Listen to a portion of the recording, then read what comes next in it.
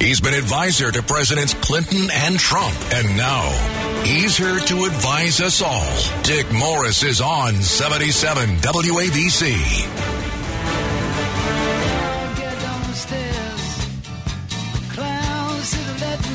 Jokers to the right, here I am, stuck in the middle with you. Yes, I'm stuck in the middle with you. Clowns to the left of me, jokers to the right, here I am. Stuck in the middle with you. That's where I want to be. That's a good place to be. So everybody's all upset about the Supreme Court decision, the Supreme Court leak of the Alito opinion on abortion. And they're all wondering why it happened and who did it, and they're investigating, and they'll find some poor law clerk, probably one of the liberal judges' offices, who leaked it. Right. The question is, why did they leak? Ronald Reagan once said, Washington is the only ship of the ship of state is the only ship that leaks from the top down. and that's really true. And the question is, why did they leak? And there are all kinds of reasons for the leak. Sometimes they leak because a politician or an operative, a staff guy wants to make it with a reporter and have the reporter work with him and feed him stuff and give him favorable coverage. So he does a leak so the reporter will be able to one-up his or her colleagues. Sometimes they do it because they want to stop something from happening by leaking it, or force something to happen by leaking it. And but the one thing it involves is it's involves secrecy, and the operative has to be absolutely careful to keep their identity quiet. Secret agent man, they're giving you a number and taking away your name.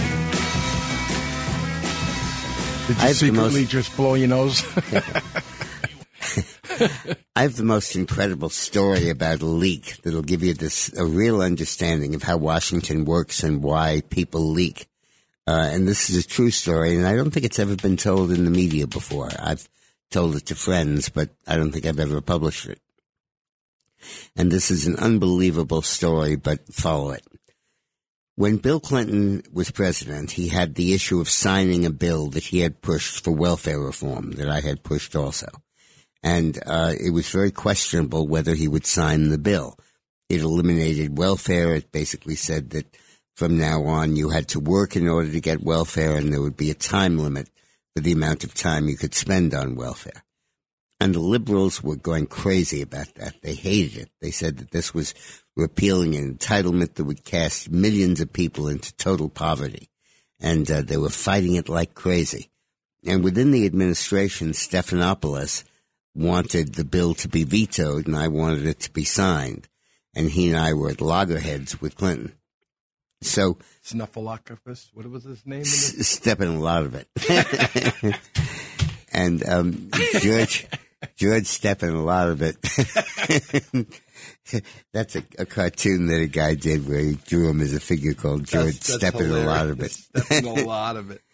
And George stepping a lot of it bet me $5 that Clinton would veto the bill, and I said he would sign it. So at one point he paid me the $5, and Clinton snickered when he saw that happen. But before Clinton decided to sign the bill, there was another decision that he had to make about 6 months before that, which concerned a bill that had passed in Wisconsin that was the same provisions as the national bill that Clinton had before him, but it applied only to Wisconsin. And under the federal law, when a state adopted a program that was in conflict with the federal law, the federal authorities had to say that's okay, or they could veto it and stop the state law from taking effect. And the question was, would Bill Clinton waive the requirement and permit the Wisconsin welfare bill to take effect? And everybody saw this as the bellwether as to whether he would sign the national welfare reform bill. It was really a question as to whether he'd do it or not, and everybody was really concerned about it and worried about it. So Clinton told me, and George Steppenwolf, that he had decided to approve the Wisconsin welfare waiver and permit the change to take place. And he told his staff. And the next morning, we woke up to see the lead article in the New York Times, Clinton to veto Wisconsin welfare waiver. The exact opposite of what Clinton had decided was being reported as the lead article on the front page of the New York Times as being what Clinton had decided, the precise opposite of what he'd said. What obviously happened was one of the liberals in Health and Human Services, HHS, heard that Clinton was going to approve the waiver and was scared to death about that. So they leaked the exact opposite to the New York Times, saying, no, he's going to veto the waiver. And the reason they did that was that they knew that Clinton had a policy of never flip-flopping in public. He'd gotten quite a reputation in his first year or two as president for constantly changing his mind and backfilling and everything. And he was determined to end that, so his policy was once he committed to a course, he would stay that course and would do it. Even if he changed his mind, he'd keep it to himself. So they knew that if Clinton was out publicly as wanting to veto the Wisconsin bill, that he would not then turn around and sign it. So the leak was a way of putting his feet in concrete so he wouldn't move on the issue. Interesting. And it went out and was in the Times. So then a few months later, he called Steppenwolf and I into the Oval Office. You're going to keep saying that. And he said, I've decided to approve the welfare reform bill. And George at this point handed me the $5 he owed me. And then Clinton said to the two of us, how do I do it? And I was not as baptized in the ways of Washington as George was. So I said, you take a piece of paper and you sign your name at the bottom, and now it's the law. And he looked at George kind of disgusted, and he said, George, how do I do this? So he meant, obviously, in view of the leak of the waiver decision that he had made earlier, how do I stop that from happening? How do I stop being mousetrapped in the same way? So George proposed a plan, and I listened in great interest, and then we implemented the plan. And the plan called for a meeting of everybody in HHS, all of the officials who are involved in welfare reform, the secretary, the undersecretary, all of them in the White House on a Friday afternoon at about 11 o'clock in the morning. And Bill was there, the president, Al Gore, the vice president, was there, Leon Panetta, the chief of staff, was there. We were all there. And the purpose of the meeting was, Bill Clinton said, that he wanted the advice of the staff on whether he should veto or sign the bill. He'd already decided to sign it, but he pretended he hadn't, and he wanted to get their opinion. So he wanted everybody there, and they wanted them to speak freely. Oh, this is a setup. So for an hour and a half, they let loose, giving him all the arguments to veto the bill. And he sat there, and Al sat there, and they were both nodding their heads and taking notes furiously. And after about an hour and a half, Clinton said, you know, this is one of the most important meetings I think I've had since I became president. It gives me a perspective and an understanding of the welfare issue that I really had not had before. Now, I have to go and meet with a foreign dignitary at the Oval, and that'll take about a half hour. And then I'll come right back here and we'll continue this. And I don't want anybody to leave. I want you all to stay here. I want you to fill in Al, VP, and Leon, Chief of Staff, on what your arguments are, and they'll report them all to me. And then when I come back, I want to hear them in person. So nobody leave, but keep going on this. This is so important and so fundamental to my decision. Clinton then walked out, closed the door, got in the elevator, went down to the ground floor, walked over to the Oval Office, went out to the Rose Garden, where all the reporters were assembled, and he signed the welfare reform bill. And it became law. It couldn't be leaked. It couldn't be leaked. They were all in the he'd room. already signed it. They were all stuck in the other room. Very good. And then when Italian. When the word got out that the bill was signed, everybody was mad as hell. They were cursing. They were yelling. They were completely beside themselves. 3 guys quit as a result of that. And, that's pretty funny. And it was really funny. But isn't that a great that argument? was great. With me today, as you know, is Doug DePiro, Hey, my Dick. Hey, Dick. close associate, friend, and music man for this Music show. Man. No, the music man. But isn't that incredible? That is how Washington worked. That was great. Yeah. Everyone stay right here. Don't go anywhere. I know. Stay. And I've never leaked that to anyone. Nobody's ever written that. And it's such an amazing, amazing story. If I weren't there, I wouldn't have believed it. One of the guys who quit was Marion Wright Edelman's husband, the head of the coalition that was opposing welfare reform. And he was a holdover. Went all the way back to Bobby Kennedy's time. And he was just outraged. And I think, Robert Reich, Secretary of Labor, I think he resigned over that or maybe over something else. But all the liberals just were apoplectic about that. They couldn't stand it. It was horrible. Right. And this is absolutely incredible what went on. So that's the way Washington works, guys. And that's what leaks do. They all serve a purpose. Now, Leon Panetta had a way of stopping leaking. He had a court where he was the judge and the jury. He's an unrelated relative of mine. Oh, yes? Unrelated, us Italians. Unrelated? Yeah. Okay, I don't get that. But off the air, tell me. Yeah. But so Leon would read something that had leaked in the newspaper. And what he'd then do is he'd have his staff pull up every story that reporter had written for the 3 or 4 weeks before the leak and the 2 or 3 weeks after the leak. And he wanted to see what sources the reporter had. And then after the leak, what positive things the reporter had written about any administration official. And we found a reference that, Joe Blow was gaining power in the administration and the president liked his advice. He would say, aha, that's the son of a gun. And particularly that reporter were quoted a couple of weeks before in one of the stories. The reporter quoted the guy. He'd know that was the leaker. And then he would announce his verdict. He would tell the guy that he knew that he leaked, and the guy would deny it, and Leon would pay no attention.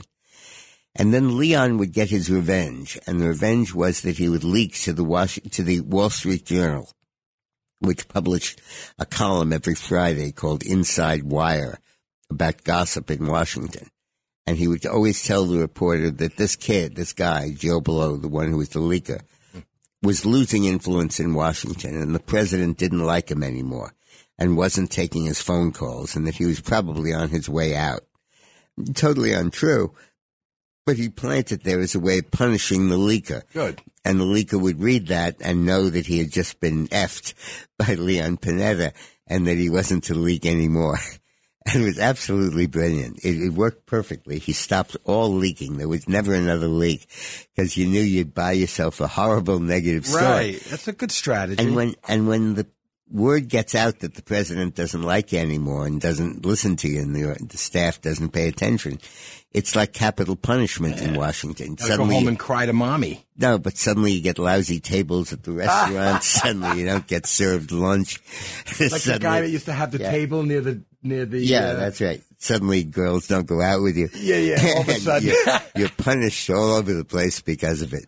It's this informal network in Washington, and Leon knew how to play it perfectly. It's Sunday, and you know what that means. Here's Dick Morris on 77 WABC. Get down the stairs. Clowns to the left of me, jokers to the right. Here I am, stuck in the middle. Yeah. So I was talking about how you don't get good tables at restaurants and everything, and Washington turns its back on you when there's a story that you're on the outs in the White House. America's a democracy, but the White House is an absolute monarchy ruled by the president. And it's just like Louis XIV's France. The slightest whim and mood of the president is echoed all the way up and down the White House staff and causes tremendous changes, and particularly in your social life. Nobody will give you the right time of day. Wait in the bar. Yeah, right. Your calls don't get returned and stuff. There's a wonderful story, if you don't mind me telling you all this stuff. Please do. Please. My cousin was Roy Cohn, who was very famous in the 50s. He was the lead prosecutor with Joseph McCarthy going after communists. And afterwards, he became one of the top lawyers in the United States. He represented everybody. He represented Onassis in his divorce case and all kinds of celebrities and everything, including half of the mafia. He must have made some jack with that. Yeah, it did. And but the society in New York never accepted him. They always ostracized him. They always thought he was way too conservative and way too yicky. Yicky, yeah. So they wouldn't ever give him a good table. So he used to eat at 21 Club. And he always got the table right by the kitchen, a horrible table. Yeah. And the waiters would make noise and everything, and it was terrible. Right. So Roy decided one day to get even. He he made a reservation for 3 for lunch at 21. And he showed up early, and they said, "We'll show you your table, Mr. Cohen." And it was the same lousy table. And then his 2 guests showed up, the Duke and the Duchess of Windsor, who were his clients. And they were here to have lunch with their attorney, Mr. Cohen. So the maitre d' hustled over to his table and said, "Mr. Cohen, I didn't realize who your guests were. We're so sorry. Let me seat you at a better table." Oh. And Roy said, "No, this is the table you always give me. This is where you always make me sit, and I'm going to sit here, and they're going to sit here, and you're just going to have to tell the kitchen to be quiet." That's good. So the waiters held the door for each other, and they were careful as they put the pots down and the plates. Everybody had to be absolutely on the best behavior. And then after that, Roy would always get the best table in the house. He made his move. Yeah, Washington revenge, but that was New York.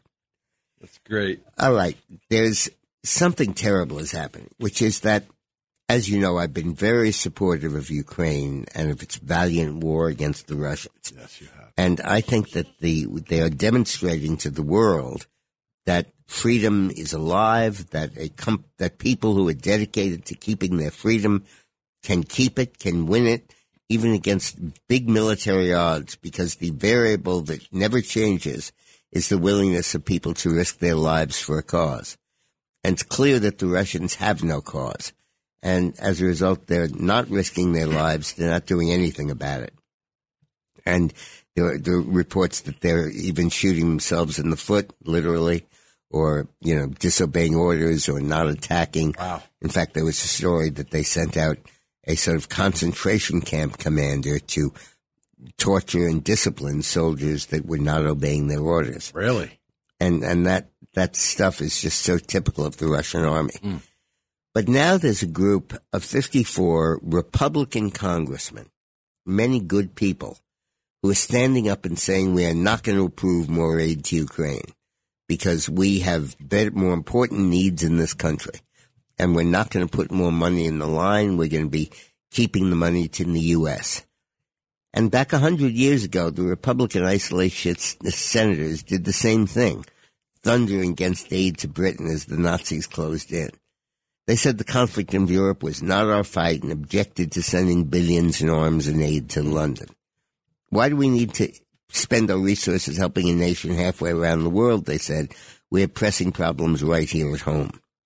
And when FDR wanted to give U.S. destroyers to Britain to help break the German blockade that was starving the island, they said, no, our own defenses are depleted, and argued that we needed to keep the ships here in our waters. And when Roosevelt wanted to send planes to back up the beleaguered, outnumbered IRF as it stood up heroically against the Nazi blitz, the same crap was being articulated. Oh, no, we need these planes here. We need these ships here. Right. As the Great Depression still gripped America, driving up unemployment, and the isolationists demanded that we give priority to helping our own people. You know, why should we spend money on London and Britain when we have poor people here at home? They're saying the same thing now. Then came the shock of Pearl Harbor. 2 oceans were not enough protection anymore. And if some of those dunderheads in Washington needed a reminder, they got one on 9/11. Right. Oh, my God. But now, in a national act of amnesia, Kentucky Senator Rand Paul and a band of 54 conservative Republican congressmen are using the same damn arguments and the same priority construct, the phony one, to oppose aid to Ukraine. They say with inflation and gas prices and unemployment and illegal immigration and crime, how can we possibly give help to Ukraine, as if any of that made a difference? They even say that the shortage of baby formula is a reason to oppose aid to Ukraine. Like, we're really sending a lot of baby formula to help the troops in Ukraine. But the lesson of history couldn't be clearer. If you don't fight those who invade their neighbors and establish a global tyranny when they attack in Europe, we're going to be stuck fighting them on our own shores, like in Hawaii and in Lower Manhattan, like we were twice in our history. Vladimir Putin is just one of those long line of guys who come along who want to take over the world. Julius Caesar, Napoleon, Hitler, Stalin, they never stopped trying. And there are always timid and pandering souls, timid politicians and pandering ones who support aid and abet them. No matter that neither inflation nor a shortage of baby formula has a damn thing to do with aid to Ukraine, they use it as an excuse to oppose it. All that'll happen if we cut off aid to Ukraine is it'll be easier for Putin to invade other countries, one after the other. Isolationists like Rand Paul and Tucker Carlson of Fox News used to say that aid to Ukraine was a slippery slope that would inevitably lead to sending in U.S. troops. But now it's clear that Ukraine doesn't need them, doesn't want them. Just give them the weapons, even the fight, as petrodollars fill the coffins of the Russians. Just give them the tools, and they'll rescue freedom for all of us. They'll pull our chestnuts out of the fire along with theirs. And yet these isolationists continue this crap of saying, with $5 gas prices, how can we possibly help Ukraine by sending them guns? What the hell does one have to do with the other? They say because of baby formula shortages and all kinds of crap, we can't give aid to Ukraine. And it just, this isolationism is just so stupid. I am alone, gazing from my window to the streets below, on a freshly fallen silent shroud of snow. I am a rock, I am an island. Now, Ralph in New Jersey is asking a question that probably a lot of you are asking. So thank you, Ralph, for calling, and let's talk about it. I do not know if I belong in the marginal group in this country who believe that Russia is less a threat as much as China is. Okay. Well, let's take that. I mean, what's the whole? Well, let's take rationale? that. Let's take that idea, Ralph, and explore it. Is Russia less of a threat to us than China is? Yeah, right now China's stronger than Russia, but China and Russia are a single entity. They work with each other. They enforce each other. They reinforce each other. They get each other's back. Right. You can't strengthen China and say that Russia isn't also being strengthened and vice versa. They're an item. It's like saying that Britain and the United States are, isn't Britain a bigger problem than America is? They're the same. In the foreign policy terms, they're the same country. Like two bully brothers in a neighborhood. Yeah, exactly. One could be a and little weaker. And they feed off each other. Yeah, right. In fact, the biggest thing that we could do to undermine China right now is to defeat Russia. The Chinese ambassador to Ukraine, the guy who was China's main man in Ukraine, just gave a speech. Probably cost him his job or his life, unless it was approved, and I think it probably was, because he's too smart for that, where he said that Russia is no longer a reliable ally of China, because its military weakness that's evident in the war in Ukraine shows that it cannot be a reliable ally of Beijing. So what's going on with China is if they lose Russia, their wingman, if they do not have Russia protecting their side, they're going to be immeasurably weakened.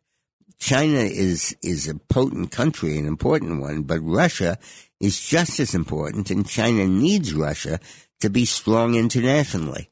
And if China is denuded of Russia and has to stand by itself, you're talking about a country that is vastly less powerful. But that is happening, correct? Yeah, that is happening, which is great. Yeah. But, asking that question was like they used to say, what's more of a threat, Germany or Japan? Right. Well, yeah, they both were, and you needed to beat them both to be able to beat either of them. So, Ralph, it's a good question, but I wanted to give you my answer. Hi, it's Lou Dobbs for Priority Gold, America's precious metals dealer. These are volatile times with high inflation, soaring debt, wars on multiple continents, and rising financial stress. Central banks are buying gold to diversify their reserves, so are many Americans. Call Priority Gold and find out how precious metals can help you diversify your portfolio. They're highly rated and happy to help. Call 1-866-303-6357 or get a free gold guide at PriorityGoldGuide.com. That's PriorityGoldGuide.com.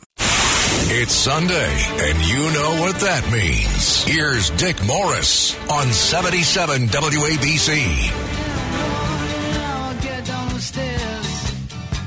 Clowns to the left of me, jokers to the right. Here I am, stuck in the middle. Hey, let me give you all a tip.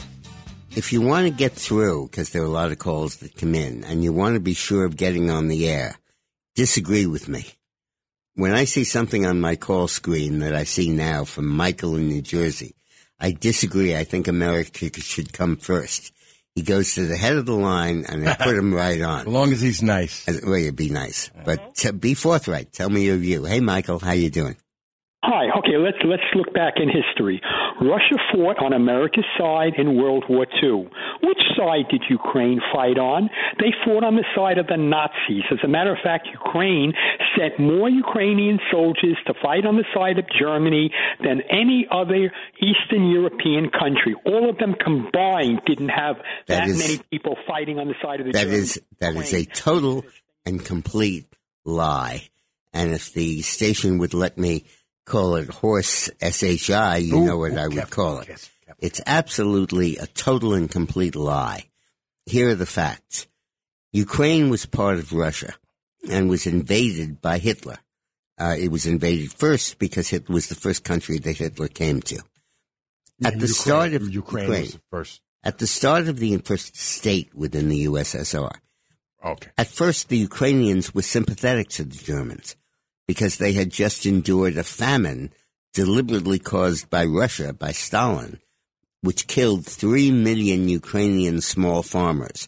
Literally, what the communists did was they went around uprooting the harvest as it was about to come in because Stalin wanted to force them off the land and into cities so he could industrialize more quickly. They wouldn't move, so he decided to starve them to death, and 2 or 3 million farmers were killed. Imagine starving a farm. Yeah. Starve a farmer who's surrounded by food. But after a few weeks of the German invasion, it became clear that Hitler was just as racist against Ukraine as he was against Jews and everything else, and he announced that he wanted to kill the Ukrainians to create what he called Lebensraum, which means elbow room. So Germany's population could expand and they could put them in the vacant spaces that were created by killing the Ukrainians and the Jews. And there were about 3 million Ukrainians, Ralph, 3 million who were killed in the ovens in the concentration camp. Ukrainian Christians. There were 6 million Jews killed, but there were about 3 million Ukrainian Christians who were killed there. Ukraine did not send any troops to fight alongside of Hitler. Ukraine wasn't the country then. Russia was the country. Ukraine, at the start, had resistance patrols that were fighting on behalf of Hitler. But after a few weeks, they folded and they went over to the Russians, reluctantly, because they saw that Hitler was even worse. And the Ukrainians were fierce in their fighting against the Germans. Now, what you're confusing this with, Ralph, is that some countries did fight alongside of Hitler. Romania did, and Hungary did. Because Romania and Hungary both had Nazi governments there that had won power before the Germans had invaded them, largely because people were afraid of German invasion. And Romania lost 1 million men fighting on the wrong side at Stalingrad, and Hungary lost hundreds of thousands of men fighting on the wrong side on the Eastern Front in World War II. But Ukraine was not among those countries. Ukraine never was. And the idea that Ukraine is Nazi is Putin propaganda that you're spewing on this station, Ralph. But nevertheless, I'm very glad that you called because I want that stuff out so we can discuss it. And this is why we listen to Dick Morris. Exactly right there. Yeah. Well, one of the things I'd like to talk to you about is what's going on now in Pennsylvania. There's now a primary for U.S. Senate, Republican primary. That will have more than anything else we can see now to do with Donald Trump's ability to become the next president. He needs to win the primary in Pennsylvania, because if he doesn't, people are going to start saying he lost his control over the party. Anti-Trump factions in the party are gaining. I explained this in last week's show. The billionaires that never agreed with Donald Trump because they could never control him, they could never jerk his chain, set up something called the Club for Growth, where they get millionaires to go ahead and write huge checks with the goal of stopping Donald Trump. They're against his program to crack down on illegal immigration. They make money off the illegal immigrants. They run agribusinesses. They're against cutting off trade with China. They make money off the trade with China. And they're basically laissez-faire, old-style Republicans. And they don't like America First policies. They don't like the direction Trump was leading the country in. They were delighted when he lost. And they are now backing McCormick and Kathy Burnett, who are opposing Trump in Pennsylvania. Now, McCormick, we've talked about before. He's in cahoots with China. He made his money in China, and he would never crack down on China. But Kathy Burnett, a young, articulate, capable black woman who I actually had on a TV show the week after she announced her candidacy, because I thought she has real potential. But she turns out to be this unbelievable nutcase, and there's no way in hell that she is going to be able to win that seat. She said, for example, that no Muslims should be permitted to live in the United States. They should all be deported. Islam should be banned in the USA. She said Muslims were animals, and we have to stop interacting with them as if they're rational people. There's nothing rational about Islam. He said that pedophilia is a cornerstone of Islam. And she said that most think that ISIS is just a radical group, but it's not. They are the authentic Muslims. And the reason she's talking about all this is Oz, her opponent, Dr. Oz, is Muslim from Turkey. Not part of the militant Muslims. In fact, he was one of the leaders against the militant Muslims. But he's the hope of the future, which is that there are over 1 billion Muslims in the world, and not all of them are crazy. A lot of them are just normal, regular, sane people who have different their priorities and their own religious beliefs and their own worship, and they're not bent on world conquest. And when somebody like Barnett comes along and knocks them and goes after them, it's really just racism and prejudice. And we don't need more of that in the U.S. Said, hey, little boy, you can't go where the others go. You don't look like they do. Said, hey, old man, how can you stand to think that way? And did you really think about it before you made the rules? He said so. That's just the way it is. Some things will never change. That's just the way it is. Oh, but don't you believe that? This is just racism by Barnett. And she says all kinds of crazy things. Look, we had 2 Senate seats that should be Republican that are in fact Democrat. One was in Missouri and the other was in Indiana. And both of those were campaigns where the Republican won the primary. I did one of them, the campaign for Murdoch in Indiana, where we beat Richard Lugar. And man, did I hate that. We beat it because I thought Murdoch was a great candidate. And then the guy comes out the next week and he says that women can't get pregnant as a result of rape, and that therefore abortion should not be, there shouldn't be an exception for rape. He loses the whole race over that. Just a stupid statement he just put out there. And I don't want more of that going on. I don't want people like Burnett throwing away Senate seats that we could win. Donald Trump needs Dr. Oz in the Senate. It's why he's risking things to go out and do it. It's why he's risking his political capital. He hasn't got to do that. He can sit back and just wait for the nominee. Right. He's at 58% of the Republican primary vote against 10 other candidates. The nearest one is DeSantis at 20. He's not got to do anything to win that, but he's risking all of this because he needs to have a Senate that will do what he wants. And he doesn't want to be fighting with the Senate as he would be if McConnell succeeds in taking it over. And that's the long and short of the story. Let's go to Judith in Brooklyn. Hey, Judith. Good to see you again. Judith. Hi, guys. How are you? Great. Doing great. Listen, I didn't call about this. Kathy Barnett is no Winsome Sears, the lieutenant governor of Virginia, also was a military woman and everything, and a black family, whatever. And if you listen to Barnett, she strikes me as, I am a woman, I am black, my 14-year-old black son makes mistakes, please excuse him, which is ridiculous. She's like an empty shell. She strikes me more Democrat than Republican. And you know what? I trust President Trump. If he's endorsing Dr. Oz, then I go with right. that. Well, you're right. Trump. You're right. Good for you. I mean, one of these, when you don't have anything to say, you fall back on your biography in politics. And that's what's happening here. And frankly, given what she has to say, I'm glad sometimes she doesn't say it. Thank you. You're right. Let's go to Ron on Long Island. Hey, Ron. Hey, Mr. Morris. How are you, sir? I'm great. Doing good.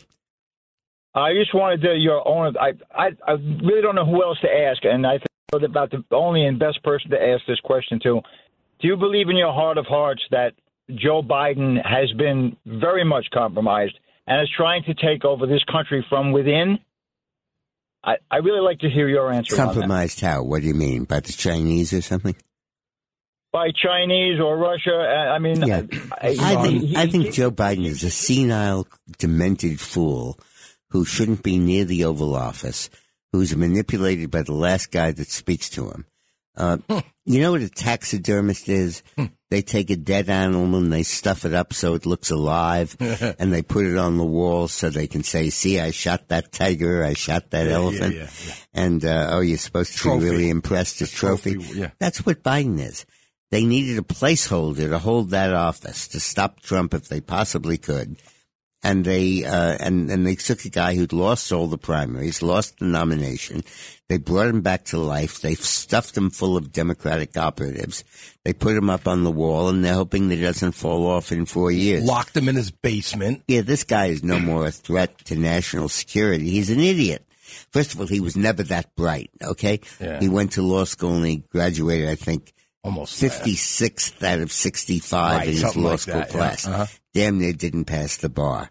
He was never bright to begin with, and senility and dementia have not improved his mental ability. You might say. He's winning with that. Okay, William, let's go to you in Westchester. Hi, William. Hi, Dick.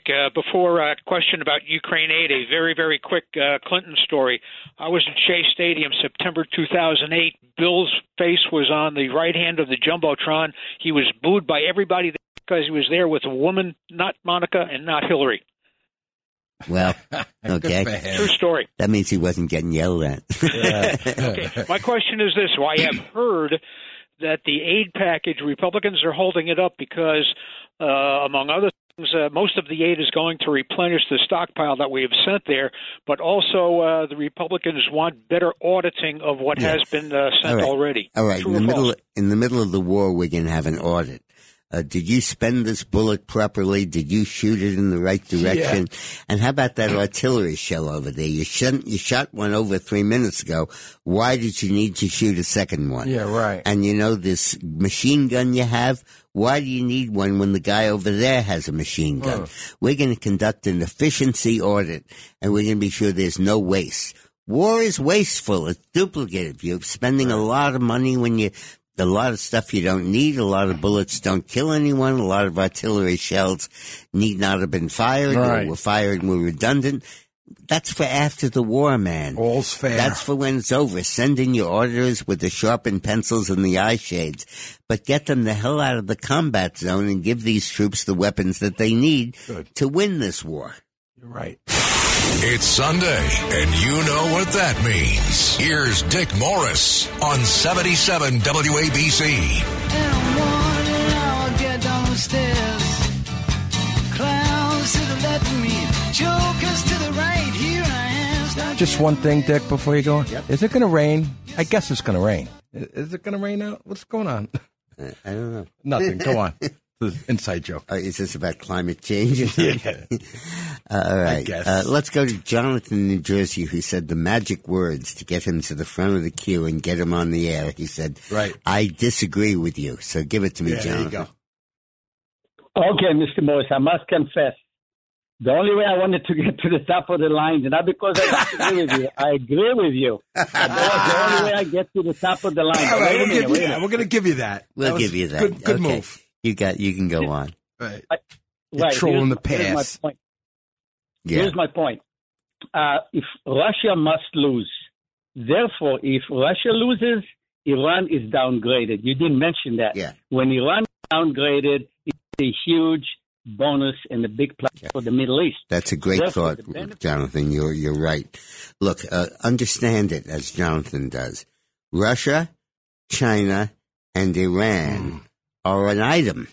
They're a unit. They're fighting alongside each other, and they're united by the hatred of the United States in the West. And they see us as the great Satan, and they're determined to bring us down. And they're allies. They're friends, just like Hitler and Mussolini and Tojo were friends in the World War II, the three countries. And when you weaken an ally, you weaken the other ally. And that's absolutely key here.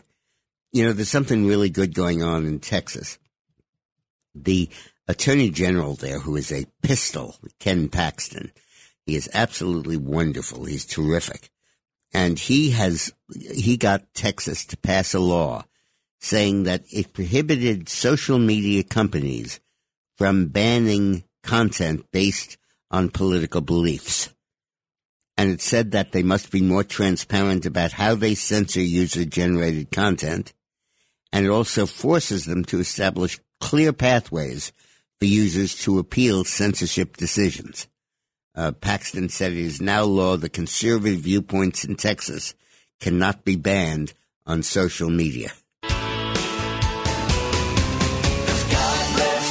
Yes. His own hand brought down angels from the promised land.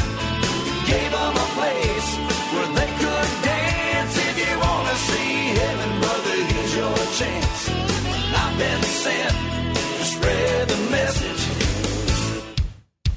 God bless Texas. Yes. Now, somehow I don't think he's thinking politically when he says angels were sent down in Texas. I think he might have some other priorities in mind. Blue-eyed angels. Yeah, rain. That's cool. We'll go with it however we get it. Let's go to George in Rockland County. Hey, George. Hey, Mr. Morris. Thanks for taking my call. Listen, I'll be interesting to hear your comment, okay? It's about Governor Hochul. So the latest poll stating that Biden is in a basement and she's even below it. So I'd like to hear your take. Yeah, I think Hochul is going to get clobbered. I think that the winner of the Republican primary for governor will probably be the next governor of New York. That'd be so great. I mean, Hochul is a total shell. You know, she was a congresswoman from upstate New York. And Cuomo put her on the ticket as lieutenant governor for only two reasons. Number one, she's a woman, and number two, she's from upstate New York. And there are about to get the vote. Yeah, upstate vote. There are about 4 million people that satisfy that job description. They're women from upstate. You could put any of them on the ticket. And he put Hochul on. She'd been a congressman for 2 years. She didn't do anything of note. And right now she's a parrot. She literally is parroting every single thing Cuomo did. And when the CDC says jump high, she says how high. She's completely responsive. She does everything that they want. And she has yet to demonstrate that she has a viable, independent brain in her body. Now, there are three good candidates running on the Republican side. One of them is Lee Zeldin, congressman from Staten Island. Another one is Andrew Giuliani, the son of the mayor. And the third one is Rob Astorino, who's going to be my guest on the show in 1 week. He's from Westchester County. He was the executive there. Yep, nice guy. And he's the guy who is single-handedly reporting on all of these airplanes. Oh, right. Bringing illegal immigrants from the border to Westchester. He sat there at night with his camera. Exactly. And they're landing right here. Unbelievable. And the U.S. government denies it. And they have unmarked airplanes. It's a secret flight. And they send 2 or 3 of them a week to here so that they can spread the illegal population around the country, influence the next election, buy themselves congressional seats. And Astorino is on to them. And great. I love that. And as a county exec in Westchester, he was terrific. He cut taxes. He held taxes down. He had a county legislature that was very Democrat and was totally out of control. And he vetoed everything he could find, and he really knocked them back and forced taxes to be flat in Westchester. And if you follow what's been going on in Nassau, Suffolk, and Westchester, Westchester has been a lot better, a lot more conservative, a lot more sensible, and I think a lot of that is due to Rob Astorino. I'm not supporting anybody in that race. I think all the candidates are good. I just happen to know Astorino the best because I helped run his campaign when he was elected county executive 100 years ago. Yeah. Let's go to Lou in Mineola wants to comment about this horrible development. I don't know if you've heard about it, but a teenager who was a white racist, opened fire with a machine gun in a Buffalo supermarket and killed 10 people or 11 people. What was that, yesterday? Today. I didn't see this. Just happened. And it's really horrible. So, Lou, please tell us about it. Yes, hi, Dick. I find this story particularly troubling because it gives us a window into the mind of this very young man who somehow acted on something, very, very sick inside his mind. But I think it's something that's going to reverberate. Apparently, he uses social media to apparently comment his views and apparently used some type of camera, videotape this thing. And I think it's a story that's going to reverberate because we have to ask ourselves what created this guy. Yep. And it troubles me a little bit to think that maybe, somehow what we hear from – now, I don't know that it's fair to say this is from the right. I don't think you can ascribe insanity to ideology. But, look, there is an answer to all of this. There is an obvious answer to all of this. Do you think people go on airplanes and machine gun 10 people these days? You ever read about that? No. You ever read that they break into an airport and they machine gun everybody in the airport? You ever read that? Hasn't happened in 40 years, 30 years. Why? Because of metal detectors. Metal detectors. Put them in schools, put them in supermarkets, put them in movie theaters, put them every place people congregate, and have people go through them all the time. Right. So what if it goes off and they have to search your bag? They put metal detectors now at Yankee Stadium. 50,000 people show up for a baseball game. They're backed up all the way over 161st Street, all the way up to Walton Avenue. They have to go through the metal detector. And it takes so little time. It's so quick. They're so efficient. They're in their seats before the first pitch is thrown. Right. And why can't we do that all over the place? You don't need a government law. Let one supermarket put a metal detector in their market and hire the guy they use to make sure nobody's shoplifting to be there and with a gun to make sure nobody is there to shoot anything up. And then just have the supermarket say, here at this supermarket, we have a metal detector. And you watch every single one of the supermarkets that's going to install that. Right.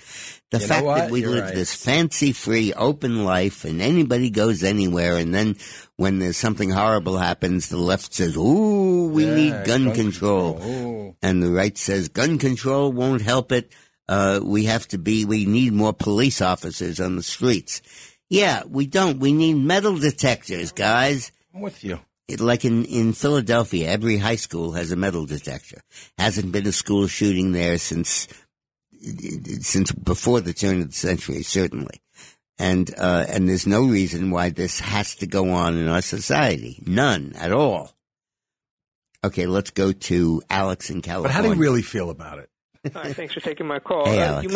You mentioned that Iran, China, and Russia are united against the United States in the West. I wanted to add India to that list. Basically, 40% of the Indian population supports the Russian invasion, and the Indian government has been helping Russia to evade Western sanctions since 2014. That's when Russia took over Crimea. Right. Well, look, certainly, Alex, you're well informed, and certainly that's part of the process. But India is not an ally of Iran or Russia. India was allied with Russia years ago when it was a socialist government. Since then, it's not. And it's unfortunate that India has not stepped up with the other countries and enforced the oil boycott against Russia. But you can't regard India as an enemy of the United States. It's not. It's the most populous democracy in the world. China has 1.4 billion people. India has 1.3 billion. And it's largely a peace-loving country. It has never initiated a war since back in the 60s when they were fighting over Kashmir. And I'm very pro-Indian. I think it's a very good country. I think it's run by peaceful people. I think its ethic is law-abiding and peaceful. I think they're very spiritual, and I have a very high opinion of them. They have a large Muslim population, and that obviously biases some of their people toward Iran, and probably it limits what their government can do in support of the U.S. vis-a-vis Iran. But don't mix them up with saying that they're one of the three evil countries in the world. They're not, and thank God they're not. Thank you for your call. Let's go to Mike in Queens. Hey, first of all, compliments to the chef. Great show every week. Getting right to it, the left with the war on babies and the late-term abortion, how does that translate into they want to basically kill late-term babies, but yet they won't talk about the death penalty for some nut who just mowed down 10 people in a market. You're absolutely right. We're out of time, so I got to cut you short. But absolutely, and bear in mind that the Democrats are no longer pro-choice; they are pro-abortion. They are pro-late-term abortion. Shoot them on the way out. Oh my God! No so limit true. at all. Third trimester. Strangle him when he gets born. Animals. You talk about animals. Horrible stuff. They're animals. Okay, see you guys next week. See you. Bye-bye. Bye-bye.